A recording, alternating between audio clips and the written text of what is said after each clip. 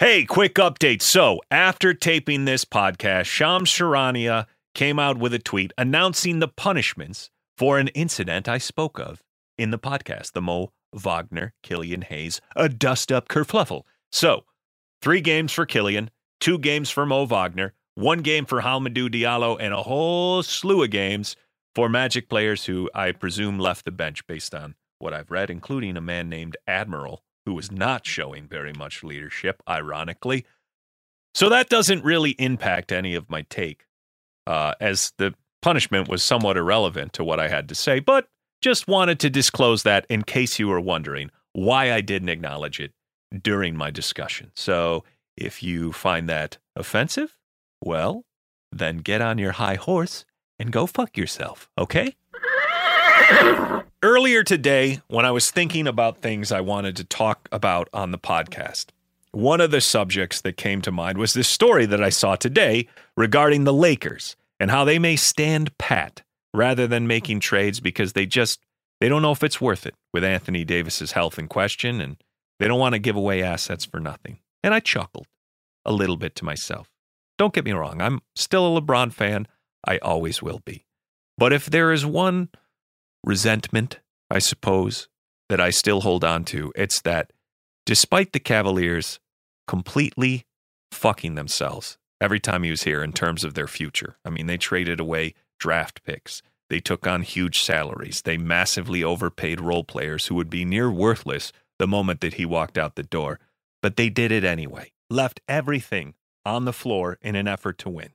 And when LeBron dipped the first time, Gilbert fired off that Comic Sans manifesto that definitely did some damage. And when LeBron James came back the second time, he did not give a long-term commitment to Dan Gilbert or the Cavs. He took 1-and-1 deals. But then when he left to go to the Lakers, and he immediately signed a 4-year deal, this being after he did the same thing when he went to Miami, there was a little part of me inside that was a bit bitter that, you know what, maybe we could have got more talent around you with the Cavs if the impending free agents just knew, okay, he's definitely going to be there. It's always a what if I'll wonder about. So we've moved forward. We got a great core now. Nothing to feel bad about. But when I saw that story today, I did think, well, isn't this just a kick in LeBron's dick? Here he is in his swan song seasons, a team that he brought a championship to after they have struggled mightily since Jim Buss's death. All I heard about, lived in Los Angeles for years and years, and all they say is, well, what makes the Lakers different is that they take care of their stars. Do they now? Do they really? And here I'm admittedly seeing them exposed for their hypocrisy. It delights me. It also makes me feel better that this whole narrative, we didn't do anything to put talent around LeBron. Well, how easy is it, LA? And it's so easy to sit up there on those national shows and hear talking heads say, well, the Cavs didn't do enough to keep LeBron happy. Meanwhile, I think actions speak louder than words. Say what you will about Dan Gilbert and the things that he said, but what he did was perpetually go into the luxury tax, was retain everybody that LeBron wanted retained, and was blow up this roster on a regular basis at the trade deadline if LeBron was unhappy. Did it time and time again. And that's to say nothing of what he did when he wanted to get LeBron James back. Do you know how rare it is for a billionaire to apologize publicly for a misstep? Don't forget this quote when he was courting LeBron James to come back to the Cavaliers. We had 5 great years together and 1 terrible night. I told him how sorry I was, expressed regret for how that night went, and how I let all the emotion and passion for the situation carry me away. I told him I wished I had never done it, that I wish I could take it back. Just listen to that statement. That shit sandwich, he just gobbled it down. That's the equivalent of, basically, he was blindsided by LeBron. If LeBron was his girlfriend, he came home that one day in the middle of the summer, and LeBron was just laying the pipe to the Miami Heat. But then, 4 years later, he's the one apologizing for it. Oh, I'm sorry I got emotional when I walked in and you were balls deep in another team. I was ridiculous to get that upset. And my point here is that the Cavaliers, whether it was smart or not, every single time they did everything they could to help LeBron James. And then we arrive here tonight, where LeBron is now on a team that is just wasting his waning years. And in doing so, they have fucked the Cleveland Cavaliers somehow. Now how, Bob? How are you making that jump, you may ask? Well, 3 seconds into the game, when Buddy Hield buried that three-pointer, which then would become 5 three-pointers and 25 points, en route to sinking the Cavaliers. That man could be playing with LeBron James right now if that inept management team just pulled the trigger on the trade at the start of the season. They could have had Hield and Miles Turner. But no, those two murdered the Cavs tonight. And so here we are on a night where my ire should be focused at the Pacers. Instead, I feel it's divided equally between Lakers management and the Indiana Pacers. Cavs drop one on the road to begin this road swing. God damn it. Oh, with 2 hands. That'll bring the house down. 3 on the way. Good. Garland spins down the lane and laid it in. This crowd has erupted. Welcome to Fear the Fro, a podcast covering the Cleveland Cavaliers and the NBA with the voice of Fox Sports Radio. Figure out a way to stop it. Listen and subscribe anywhere you get your podcasts. Here it is, my favorite show. And now, your host. His name is Bob Schmidt. Yeah! Welcome into the Fear the Fro podcast. So you know how it went. We lost, but here's some things which you may not realize. The Indiana Pacers, in this defeat of the Cavaliers tonight, in which they hit 19 three-pointers and shot a blistering 61% from the three-point line. You may be asking yourself, is Indiana this good from range? I mean, I knew Buddy Hield was good, but this was just a clinic of outside shooting from the Pacers. The answer, in short, is no. No, the Pacers are not this good from distance. Typically, Tyrese Halliburton doesn't make 6 of 8 attempts, 75%. Typically, that doesn't happen. Typically, you're not going to get 5 of 6 from Buddy Hield. And overall, as a team, you're not going to shoot over 60%. In fact, that has not happened ever this season. Just one time this season have the Pacers made half of their three-point attempts, and that was in a win over the Brooklyn Nets back at the end of October when they made 23 three-pointers for 46 attempts. Now, while they did not hit 23 three-pointers tonight, they hit 19, and they did it on 15 less attempts from outside. To go 19 for 31 is by far their best effort of the season. What other efforts were their best efforts of the season, you might ask? Well, funny you should say that, because from the line, the Pacers were 20 of 21. That's 95%. And that's good for the best effort on the season as well. Can we get the Triple Crown? The trifecta? You bet you can. Because yes, at 48 from 85 from the field, the Pacers shot 56.5% from the floor, which was their best showing of the season. So you may say, this sounds awfully familiar. Didn't the Nets just light up the Cavs for an unbelievable 60% three-point stroke the previous night? Why, yes. Yes, they did. 19 for 31 for the Pacers. The previous game, 18 for 30 from the Nets. However, that wasn't their best effort of the season because, fortunately, when they destroyed the Golden State Warriors, a 30-point victory, 143 points scored, they made 21 of 33 from outside the arc, 64%. So that dubious distinction was not hung on the Cavaliers, fortunately. We came in second, yet again, to the Golden State Warriors, a theme which I hate historically. But in this context, I'll take it. Other statistical achievements. Now, I already alluded to how Buddy Hield recorded the quickest three-pointer in a game since the tracking began, which was the late 90s.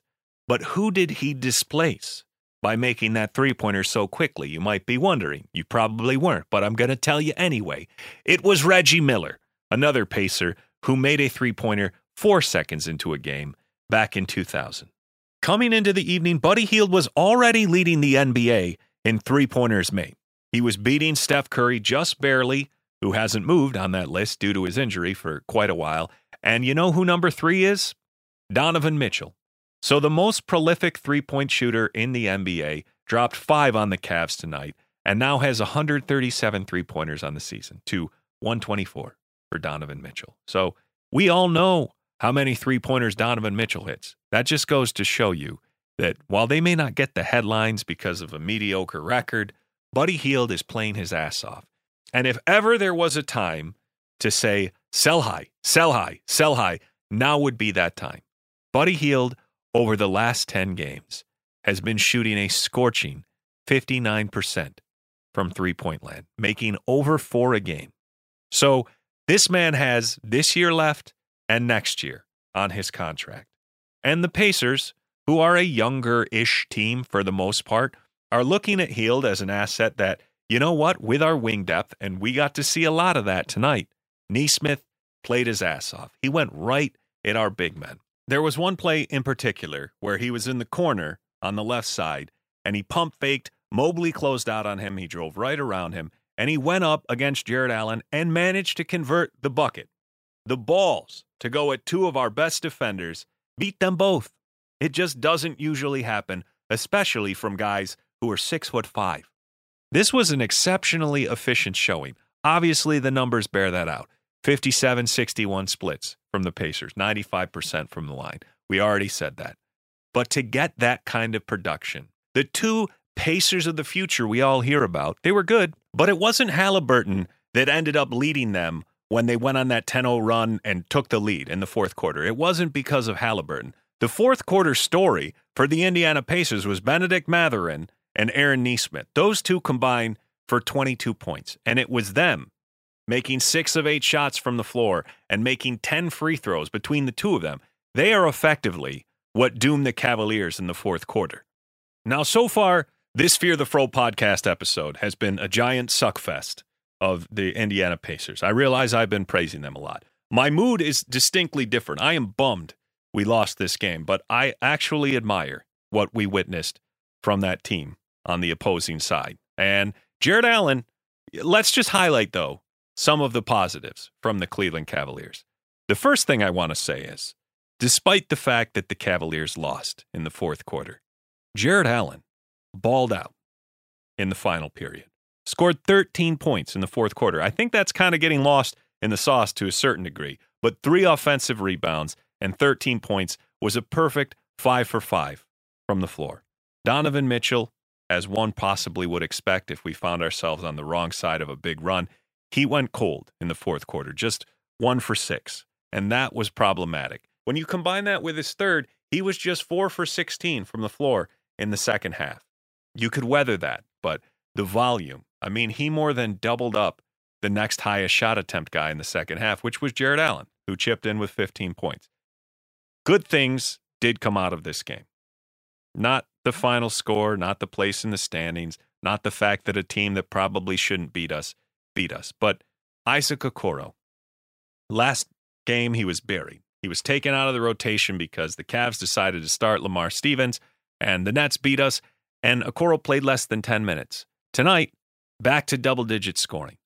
An even split between he and Lamar Stevens, 21 minutes for both guys. And while I thought Stevens started out bad, his third quarter was very solid. There was a run there where he scored 5 consecutive points, a 3-pointer, and then took it to the rim, and that was big. His offensive rebounding was good. He created some second opportunities. Sometimes those were off his own misses, but still, I'll take it. He got stuffed by Miles on one and got his own rebound, put that back up and in, and then he bricked a free throw, which he got the rebound on and was immediately fouled. So not the way you want to see him get offensive rebounds, but he was active on the glass. He at least had a solid stretch of basketball in his first shift in the second half. That brings us to the other wing who is constantly pitted against him. And I said, I want both these guys to succeed. I'm not in this camp of people who thinks one of them needs to be yanked and the other one needs to get 35 to 38 minutes. I'm fine with playing the hot hand. And I think Isaac Okoro is proving that's now 4 straight games. Now, you take out that Brooklyn game, and Isaac Okoro, when getting over 20 minutes, is giving you 10 points a game. And he's doing it on over 50% from the floor. In his last 5 games, he's shooting 57-36 splits. And you'll take that. That's with 1 turnover. So, not on high volume of shots, but it's aggressive. Take it to the basket. He got a nice foul on a Euro step. Isaac Okoro getting whistles is a rare feat. So, when that happens, when he's able to hammer a couple, Mobley found him on a beautiful reverse layup dime today. That type of off-ball movement is progressing, and that's what we need. And if that only comes when he gets consistent minutes, then goddamn it, give him consistent minutes. I think he's earned that now. And he's shown enough consistency where I'm green light. I'm saying do it. I'm late to the party. I realize there's a lot of people who were saying this a few days ago, but I was in the Lamar Stevens start him against the Nets camp, and now I'm in the, Okoro's starting to outpace him. I've come around camp.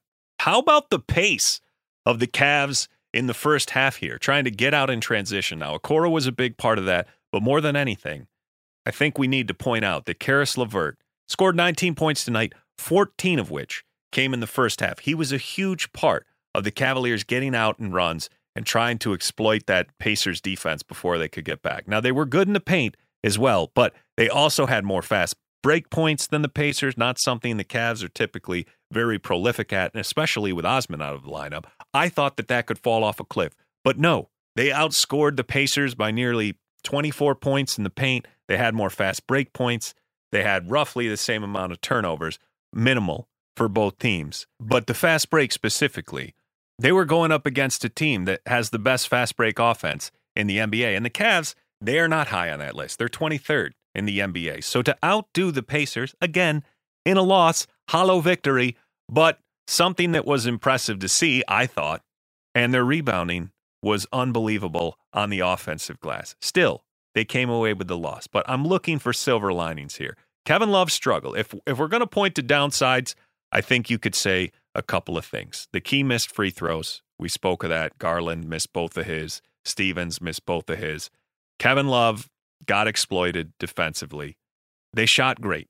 I'm not going to say that the Cavs played bad defense. I thought their interior defense, I thought they fought hard. The physicality on the bigs, there was a couple plays which were discouraging. Watching Miles just blow right through Jared Allen, seeing these guys, for as big and imposing as they seemingly should be against a team starting such a small lineup as the Pacers held their own in terms of physicality. I thought they were very solid. Give Love credit for crashing the glass. At least he tried to do that.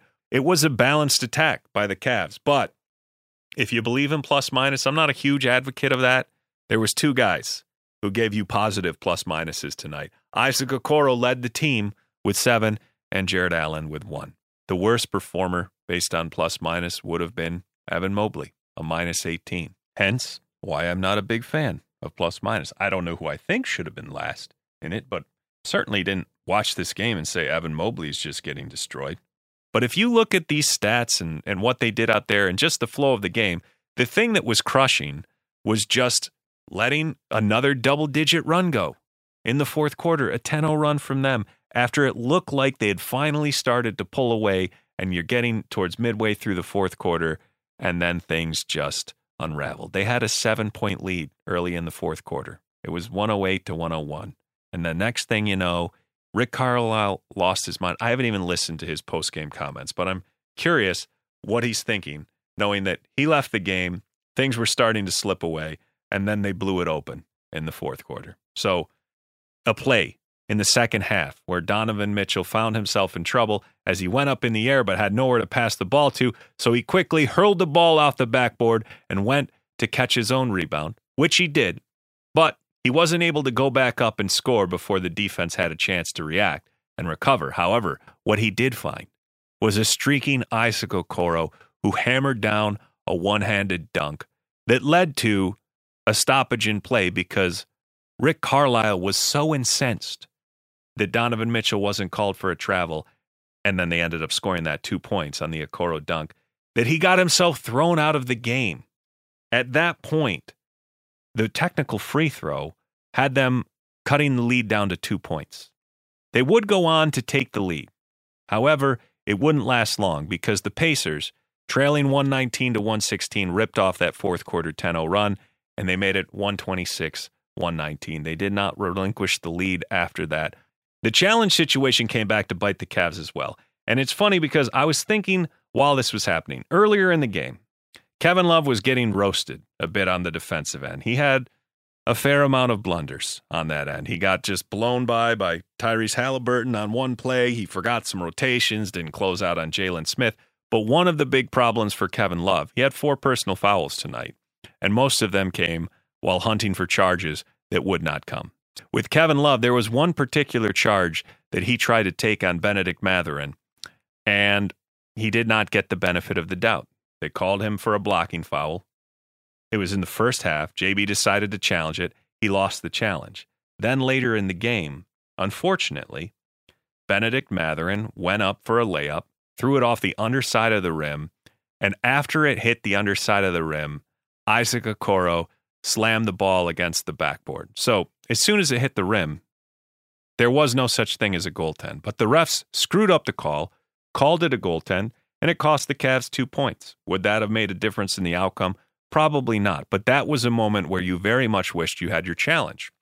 And I said sometime earlier in the season on Twitter that I was of the mindset of the first 100% obvious screw up that JB sees, he should use the challenge, because there were games upon games where he was not even using the challenge, and Jared Allen was finding himself on the wrong end of calls all the time.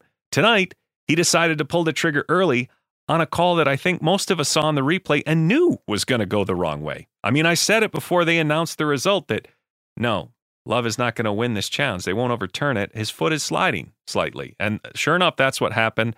And then that was a valuable 2 points that they could have perhaps gotten back. They 100% would have gotten it back. It was super transparent on the video, but they didn't have the chance because you only get one challenge. That is rough, too. The more this season goes on, the more I think they need to up that limit slightly. I'm not saying you have to go full-on NFL and giant long stoppages or whatever the case may be, but I do believe it would be a step in the right direction to say, if you win your challenge, you have another one to use.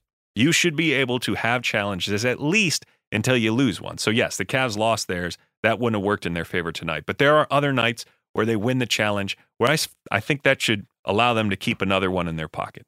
That's my feeling. So that brings us to the next game, which is against the Chicago Bulls, a team which is 5-5 over their last 10. They now sit in the 10th seed in the East, a play-in game which would see them pitted against, well, one of the Heat, the Knicks, the Hawks, one of those squads. They're still ahead of the Raptors, so go Bulls. I'm sorry we have to deal you a loss. That is unfortunate.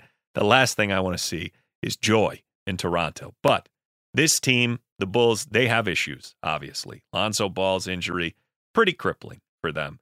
They have LaVine.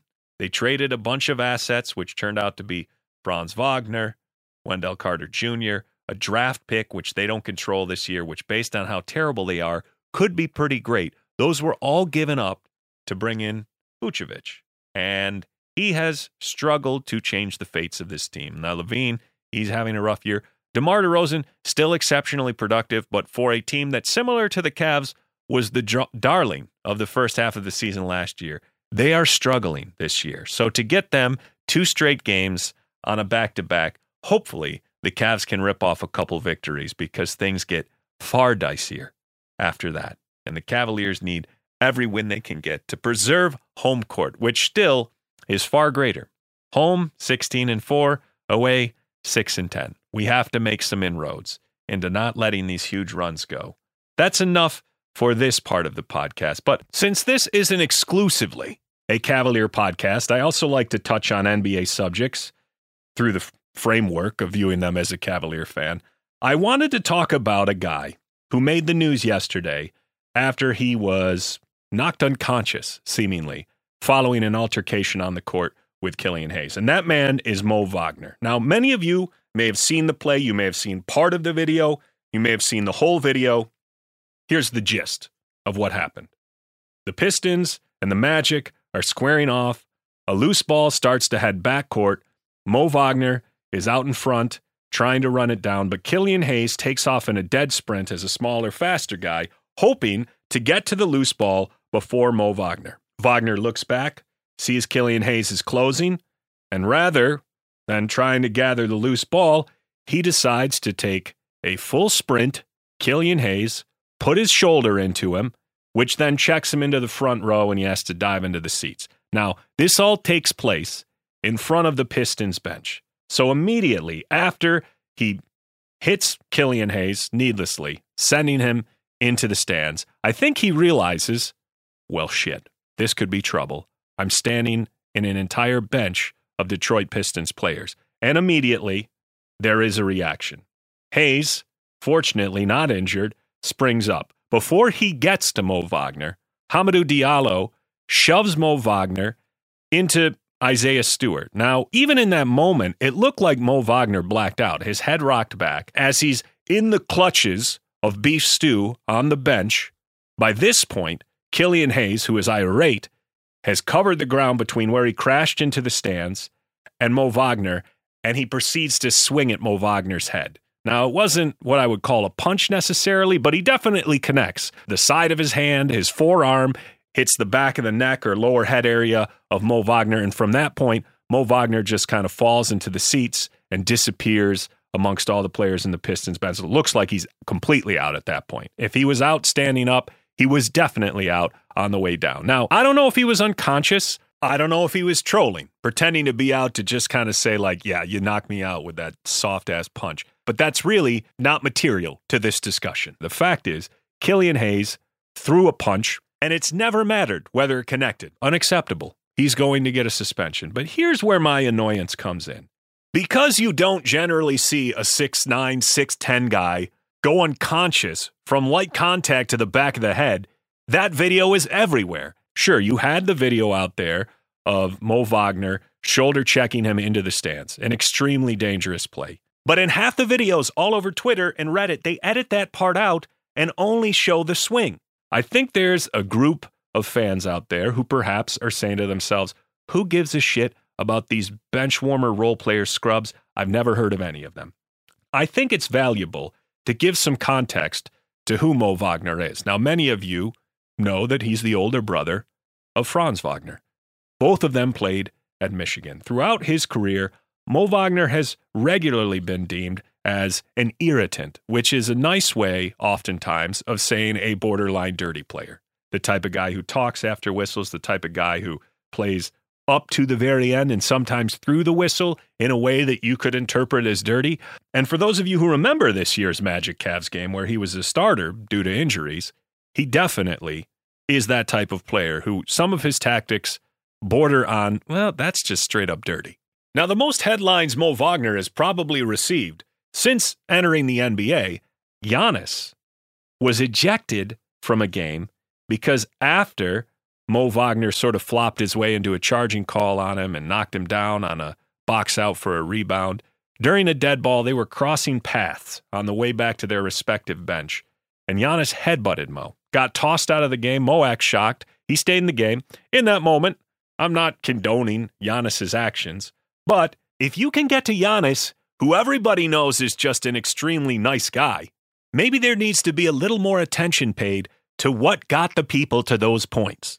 Too much of today's commentary has been focused on Hayes, who has little to no history of bullshit plays and bullshit maneuvers like that punch that he threw, overlooking the fact Mo Wagner was the catalyst. Maybe some of these violent reactions to stuff that's happened with Wagner lends to the idea that we need to crack down on this guy, keeping it between the lines and playing actual basketball. So the Giannis thing happens, and then about a year ago, Mo Wagner is asked about the Giannis headbutt incident when he was on the Long Shot podcast, a podcast hosted by his former Michigan teammate, Duncan Robinson, who you know is with the Miami Heat. And what I'm about to play you is an exchange from that podcast where they were asking him to explain what happened in that whole situation. The first voice you'll hear is Duncan Robinson, and then he's replied to by Mo Wagner. Generally, you are somewhat of an agitator. You've almost kind of like worn that hat proudly of like, this is who I'm going to be. This is kind of like what I'm bringing to the table. I'm not saying that as a negative or as a jab. No, that's I think it's like mental warfare. And that's like what we're talking about. Like, be good at what you're good at. Like, right. That's your value. So it's an element you bring to the game. It's your superpower. So also like the superpower, like then be good at it. Like obviously, and I'm trying to, obviously you can't get to a point where it has to help you and your team. You can't surpass that. And then you're just in your different world. And I don't know, you do just crazy shit all game because you're trying to provoke somebody. That's not the point of doing that at all. So even in this podcast, Mo Wagner, he acknowledges that, yes, sometimes he's trying to do this stuff, but always under the context of, I'm trying to help my team, and I can't take it up and pass that line. Well, he passed that line. Because in shoulder checking Killian Hayes, who was on a dead-on sprint to try to get the ball, He sent him into the stands. He sent him into a sea of people, metal, chairs. He could have twisted an ankle, blown out a knee, broke a leg, fell on a chair, which breaks off a table leg, and then it impales you, similar to the Ron Artest story. So many things can go wrong. He could die. And I saw a lot of that pearl-clutching bullshit on the other side. Oh, Mo could be, it's super dangerous to strike a guy in the back of the head. I'll say this about that incident. If we're going to apply that catastrophizing to the Mo side, it needs to be applied to the Killian side too. The people who are willing to overlook who started it, who are willing to overlook how dangerous Killian Hayes and the situation he was put in was, but they're willing to focus on the fact that Mo Wagner got slept. You're missing the point somewhat. I am full-on supportive of this idea that Killian Hayes needs to be punished. I felt the same way with Beverly. You can't pull that bitch shit and hit an unsuspecting person who's not even looking at you. That's wrong. Suspend him. But I think Mo Wagner should be suspended for an equal amount of time. 1, because he was the catalyst. He started the whole thing. 2, because despite I know I'll get a lot of pushback on this, bob@fropod.com or at fearthefropod on Twitter. I know I'll get pushback on this, but if you were to say to me, Bob, I'm going to give you 2 choices. You can be struck with a forearm in the back of a head by a man who's standing there, or you can be checked while sprinting full speed into just a sea of people and chairs. I'm taking my chances on the hit in the back of the head. Barring death, that shit is way more dangerous and likely to have a way longer fallout for Killian Hayes. If you break a leg, tear an ACL, blow out a knee, your season's done. People are policing the outcome. You take 2 shitty actions. 3 if you want to count Diallo, but he's really not even in this commentary. I'm specifically dialed in on Hayes and Wagner. You're taking 2 shitty actions. One by Wagner, a player with a bit of a reputation as somebody who can't keep it between the lines, to throw this check into a guy and expose him to injury, and then Killian Hayes reacts equally inappropriately by swinging at him, but we only want to punish Killian Hayes, or we want to excessively punish Killian Hayes.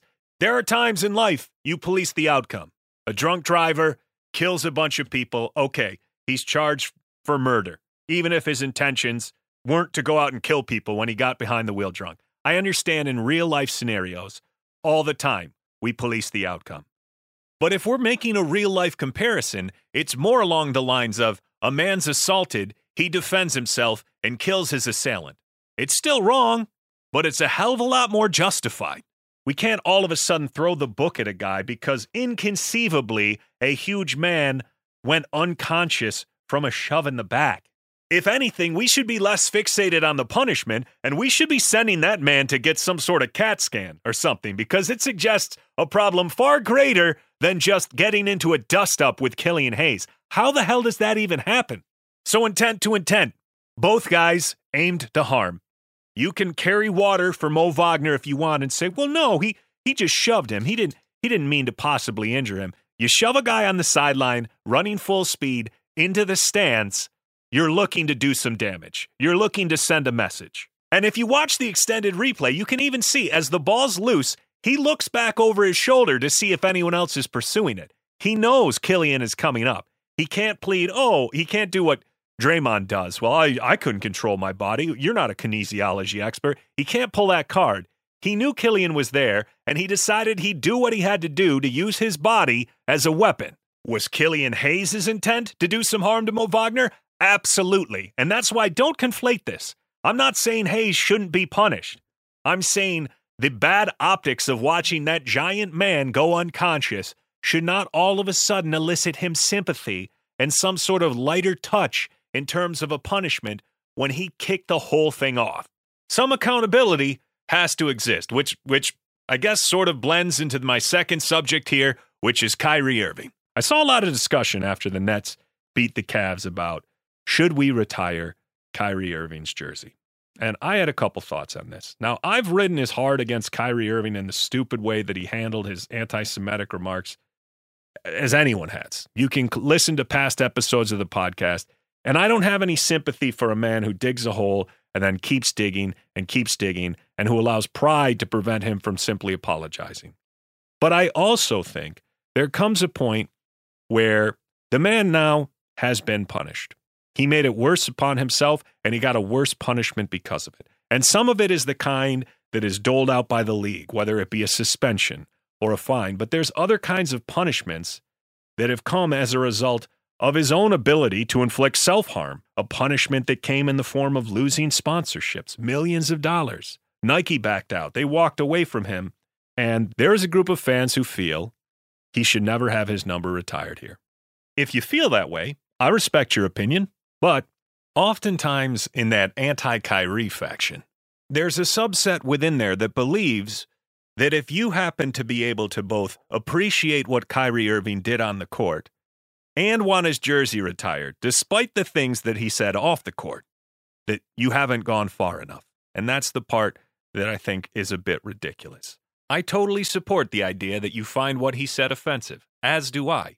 But I don't support this idea that you can tell other people what they have to find offensive, or, more aptly perhaps, how much power they have to give to offensive things that Kyrie said to change their perception of a whole era of Cavalier basketball. And this is one of those subjects that I struggle with because, there's no love lost from me for Kyrie Irving in basically everything that he's done since departing the Cavs.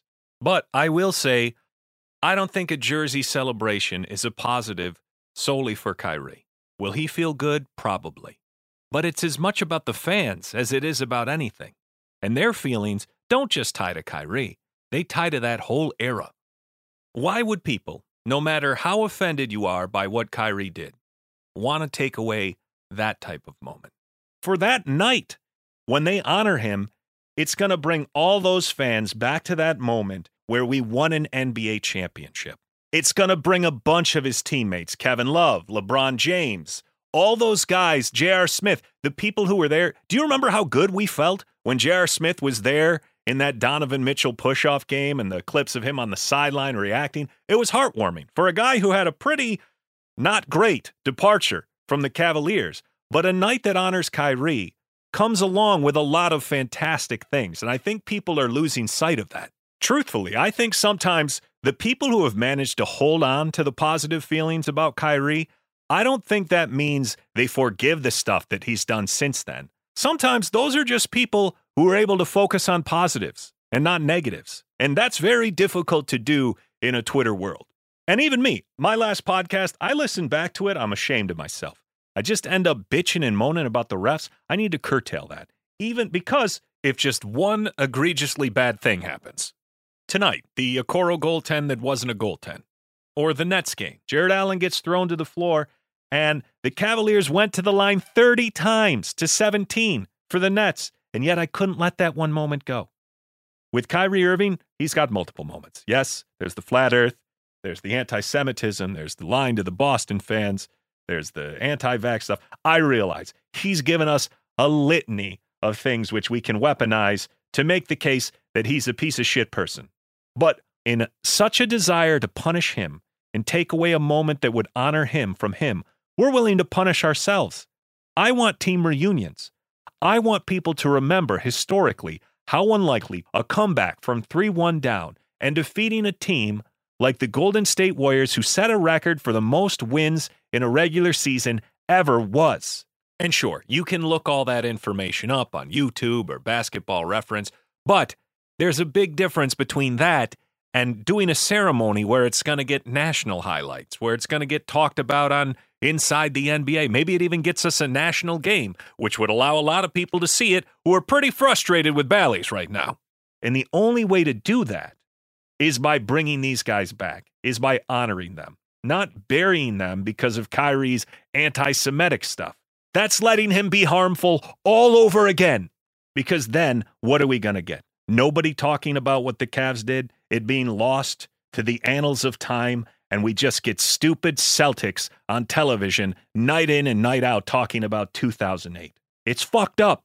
But that's why I am firmly in the, retire Kyrie's jersey camp. Because, no, I don't like him, but I also don't want the memories of those teams or any chance to spotlight that on a national level taken away simply because he said a bunch of fucked up stuff. It's like he hurts us twice in that scenario. One with the harmful things he says, and then one by tainting and ruining the legacy of a team that should not be defined by his stupid actions. So yeah, that's how I feel on that. And that may do it for this episode and also this year, 2022, in the books on the Fear the Fro podcast. An absolutely amazing turn of events here. And this time of year, I know people always ask, well, what are your resolutions? What are the things you want to accomplish in the new year? Now, me personally, it's the same list every year.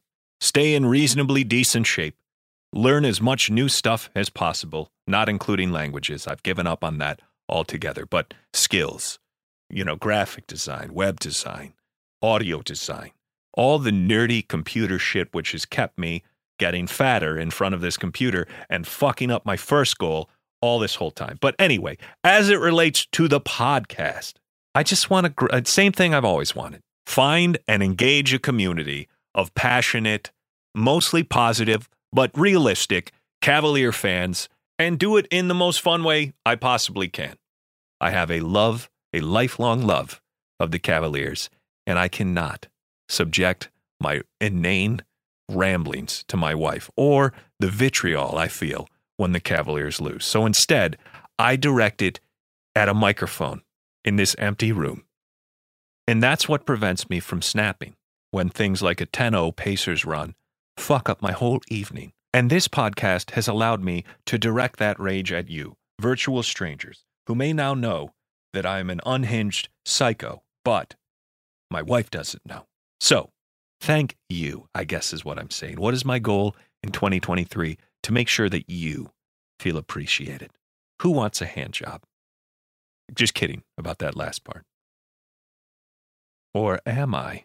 LeVert, lob to Mobley. Out! This has been Fear the Fro. If you like the show, subscribe and rate wherever you listen. Our guy, Bob Schmidt, always gets a reaction out of it. Join us next time for more Cavs and NBA coverage.